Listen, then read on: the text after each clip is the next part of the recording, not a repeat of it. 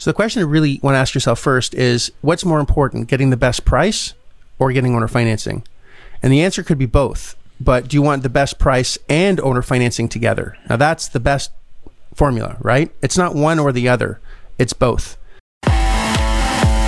Welcome to the Big Fat Real Estate Checks podcast with Marco Kozlowski, where we help investors like you get the knowledge and skills you need to replace your JOB with passive cash flow for life. Hey guys, welcome to another episode of Big Fat Real Estate Checks. My name is Marco Kozlowski, and I'm joined with Gabriel Araiz out of Montreal and Francesco Galluccio out of Toronto, where we will be helping you today unmask the cobwebs, get rid of the cobwebs around perhaps how to get owner financing on a property. And of course, if you have not yet listened to, let me say this again, if you have not yet listened to, have a little tongue-tied today, 20 dwarves took turns doing handstands on the carpet. There we go. Now I'm eloquent again. If you go back to the first 10 episodes, you will learn how what our philosophy is, how we're able to develop skill sets to be able to use and leverage other people's money using asset-based lenders or individuals that have cash that need high returns for their cash, doing them a favor. We're never peddling for money. We're always doing someone actually a favor by using their money and helping us build a tremendous amount of wealth at the same time and cash flow to be able to do whatever the hell you want, whenever you want around the world, no matter where you live. So if you live in Timbuktu in Africa, or you live in South America or in Montreal, it doesn't matter. You can buy properties in the U.S. using none of your own money with the right tax structures to be able to also minimize tax and your liability. And of course, using no money, it would be zero risk as well. So anywho, that's a lot of things to say in a very short period of time. Again, if you absolutely love our podcast or want to contribute with ideas, send us an email at marco@marcokozlowski.com. I will have someone take a look at it, and if it makes tremendous sense, we'll actually create an episode on it. And today we are going to be discussing... What are we going to be discussing, boys and girls? How to get seller financing. Boom, boom, chicka, boom, boom, boom. Yep. And who would like to start? I could start, or right. Gabe, whatever. You want to go? It depends where you're going to start. I was going to start from the beginning. Where do you start? Actually, I was just going to tell basically my story on my first owner finance, how it came to fruition. So you can go ahead. Then wait. Yes, that's it. Seller financing is an interesting animal because most people view seller financing as you need it because you have no money. And that's the first step that you have to kind of get around before you can even think, not do or get, but even think about seller financing. And you have to understand how the seller, in this case, who you're going to look for to help bridge the gap, is going to view you. So if you come into the equation and you're just, I'll buy this and you're going to, hold a second mortgage, or you're going to, lend me the down payment. There's so many ways I've heard this said. And the seller, if they don't think you have any money, why would they lend you their money? Why would they even put their own money at risk? And not only are they putting it at risk in general, but they're putting it at risk as a second mortgage. So they're behind another lender who's going to have precedence. If you default, the first lender is going to be able to take back the property, not the second mortgage holder, in which case, in this case, it's going to be the seller financer or your seller. So the most important part is at the beginning is to establish your position that you're going to be buying this property, in cash. You don't need them. You just, you have access to capital and you're going to use it. And the only reason that you're going to get seller financing at the end is because the seller is going to have decided that's how the deal is going to end. Not because you decided. You're going to position it in a way that they get to decide that, but the seller is going to make that decision and not you. So what does that mean? It means that I'm telling you, let's say, the seller's asking $1 million for their property. And we know that we have to buy it for, $700,000. They want $1 million. And now we start negotiating. Obviously we start a lot lower than 700 because we want to pay 700. They start at $1 million and they work their way down. Eventually, and we've talked about this in the past, and the reason we talk about this a lot, which is the impasse, is because it's the beginning of everything else that can be magical when you're doing a real estate deal. So you have to reach this impasse. So eventually they're coming down and they say, hey, we can't come down anymore. And you're like, well, if you want an all cash purchase, we can't go up higher than this amount. We can't meet you at your number. It's just not going to happen. It doesn't meet, our checks and balances, and we can't do it. And then is where seller financing can eventually be thought about, because there's this gap that needs to be bridged, and this gap is a gap that's created, yes, by you, but really it's been created by the seller saying, hey, I'm not going to come down under this number. And they have this fish on the hook here, and they don't want to let go. So the only way that can work is with the seller helping you in a different way. They can't come down on price. That's okay. Well, we can't pay you more than that in cash because the numbers don't check out. We can't do it. It's not that we don't want to do it. It's in the cash not available. It's just that the numbers or the returns on your deal don't make it that we can use our cash to buy it. The returns are just not good enough. And that's where seller financing discussions come in. They now know that you can buy this property in cash and that the numbers on their property are the problem. So that now if they want what they want, they're going to have to do something for you. And that something for you is going to be or turn into seller financing. And I think, Frank, if you want to give your example, because I'm pretty sure that's exactly how you got there. I did. But in the end, it's a seller will give you financing or vendor take back. There's so many words for it because it suits them. In my situation, it started with Marco has a 3-day event. It's called Ninja Creative Financing. And that's where I first explored this new skill where, to have the seller finance, partial or in full. So sometimes the seller, in my scenario, on one of my deals, the seller wasn't actually in second. They were actually in first position because it suited them. So yes, we compress the gap. So you get to a certain point, and then once you get there, I realized on this particular deal that I acquired with Marco, actually, that I was partners with, I noticed that he was 3 partners, and I noticed he was the money guy of the partnership. And I just simply asked him, hey, what are you doing with the money after the sale? And that's a question that's part of Marco's process. What are they doing afterwards with the money? And he's like, shit, I don't know. I guess I got to find another property to finance because he wants to make money on his money. And I had a great idea after attending Ninja Creative. I go, fuck, why don't you just leave it here and we'll pay you? And he's like, you know what? Yeah, that's good. And that's when we started negotiating the terms and things. So it suited him. So his partner stiffed him. They didn't pay him, but he had this problem. He's like, okay, now I'm going to sell this asset where I was making passive income. For him, it's a passive, right? Because he was the money guy. He wasn't involved in the day-to-day operations or even with the managers. He was just the money guy. Now he was getting that money back, and he has another problem. Yes, he got rid of that problem. He's got rid of his partners. That's what it was. It was a divorce of the partnership. But now he's sitting on that money that's doing nothing for him, which is terrible because he was used to making money. So we just proposed it, and it said, you know what? Fuck, yeah, I'm in. And he got first position. So that's how that deal cut out. And he was in first position. He loved it so much. And we just recently sold that, Marco, that property just in November. We optimized it. We made a little, we made some coin. Over six figures on it. We made some coin along the way. We made some coin at the close. You can't live on it, but yeah, gas in the car and close on the It was good. And we gave the next person the opportunity. There was still an upside left over, so we gave that person an opportunity to optimize the property. So he got that property back. Logically what I did is like, hey, what are you doing with the money now? I was like, I'm looking for a place. So now I have a money partner, and we talked about this in our previous episode about Power Team. Now I have a money partner that's willing to, and trust me, because I've been paying the guy. We've been paying the guy for the last 4 years, I think, or 3 years on that property. He's content. We haven't missed a payment without fail. Never missed a payment. Always on time. Always taking care of the guy. And even at the onset, like before he made the decision, I mean, he could have just said no, right? But he said yes because of the way you went through the whole process. He trusted that you were a real buyer. He trusted that you've done this before many, many, many times. He was comfortable with you as a buyer, right? There's definitely a process to doing this correctly, because if I were just to rewind the tape just for a second, I can't tell you how many people come to my class for the first time and they see an ad on For Sale by Owners somewhere on the internet, and it says owner financing, and they're all excited about it. They're all goo goo gaga. Oh my gosh, this is owner financing. This is the best thing ever. So the question you really want to ask yourself first is, what's more important, getting the best price or getting owner financing? And the answer could be both. But do you want the best price and owner financing together? Now that's the best formula, right? It's not one or the other. It's both. So I recommend that everyone starts, as Gabe said, first positioning yourself as a buyer. I don't need even if they propose owner financing, I don't need to borrow money I already have. I need to use my money. I don't need to use yours. Compress the gap, getting the best possible price, getting to an impasse where we just can't agree on the numbers. I'm just repeating what Gabe said here.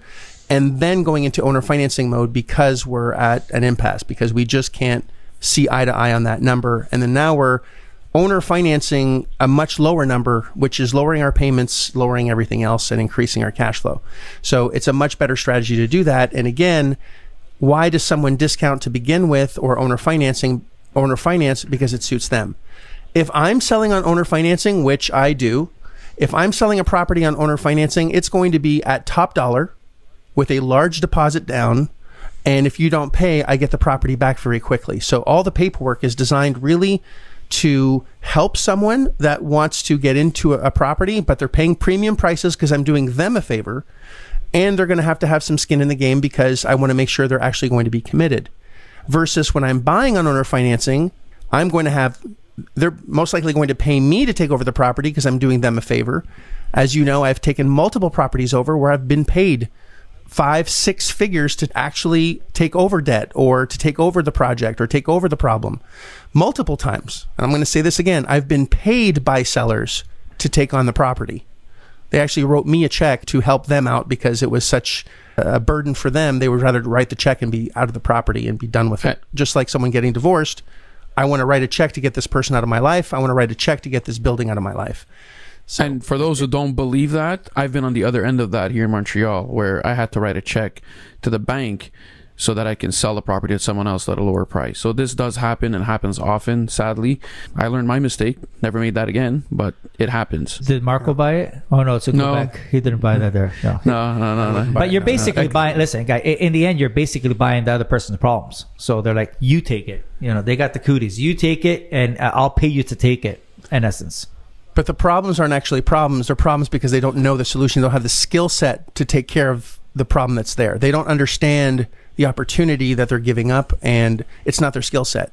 If you're a dentist and you bought this property because, you put your credit on the line because your partner said this was going to be a great deal and you trusted your friend and they wrote this check and it's just been bleeding money. I mean, you're writing a check every month because they just don't know how to manage it. The manager's been stealing. And you can just write a check and have someone else take care of it. And it's the last check you ever write. Holy shit, that's a godsend. And there's actually ways of searching for those exact properties and just getting as many as you want. We're not going to discuss this on a podcast. That's for, those that really are committed to learning the skill sets necessary and are going to do work. This is not get rich quick. If you don't learn these skills, you're going to lose. You're going to be in the same position that this guy was that, had to write a check to get out of it. So we really want to use these skill sets for those that really put in the time, the effort, and the energy to actually apply in a responsible way this information, because you can hurt people with some of the information that we do give if you're not careful. And some of the technologies that we use on psychology can really be hurtful as well if you're not careful or not responsible. So anywho, landing the plane, it's important to just know what you're doing and do it right. Frank. No, I was going to say some of these owners, what they did, I know with one particular one, because they were so content, they were getting paid, their money was working for them. They got rid of their problem. They got rid of their, his other partners.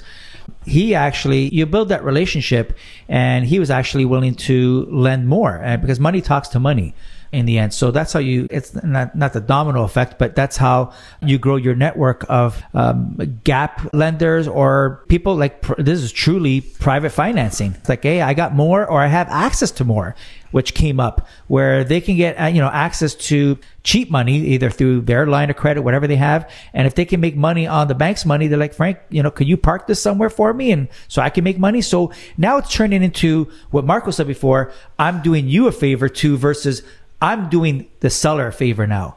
I'm doing the seller a favor because I'm making them money as well. And they're happy as long as you're paying them, of course.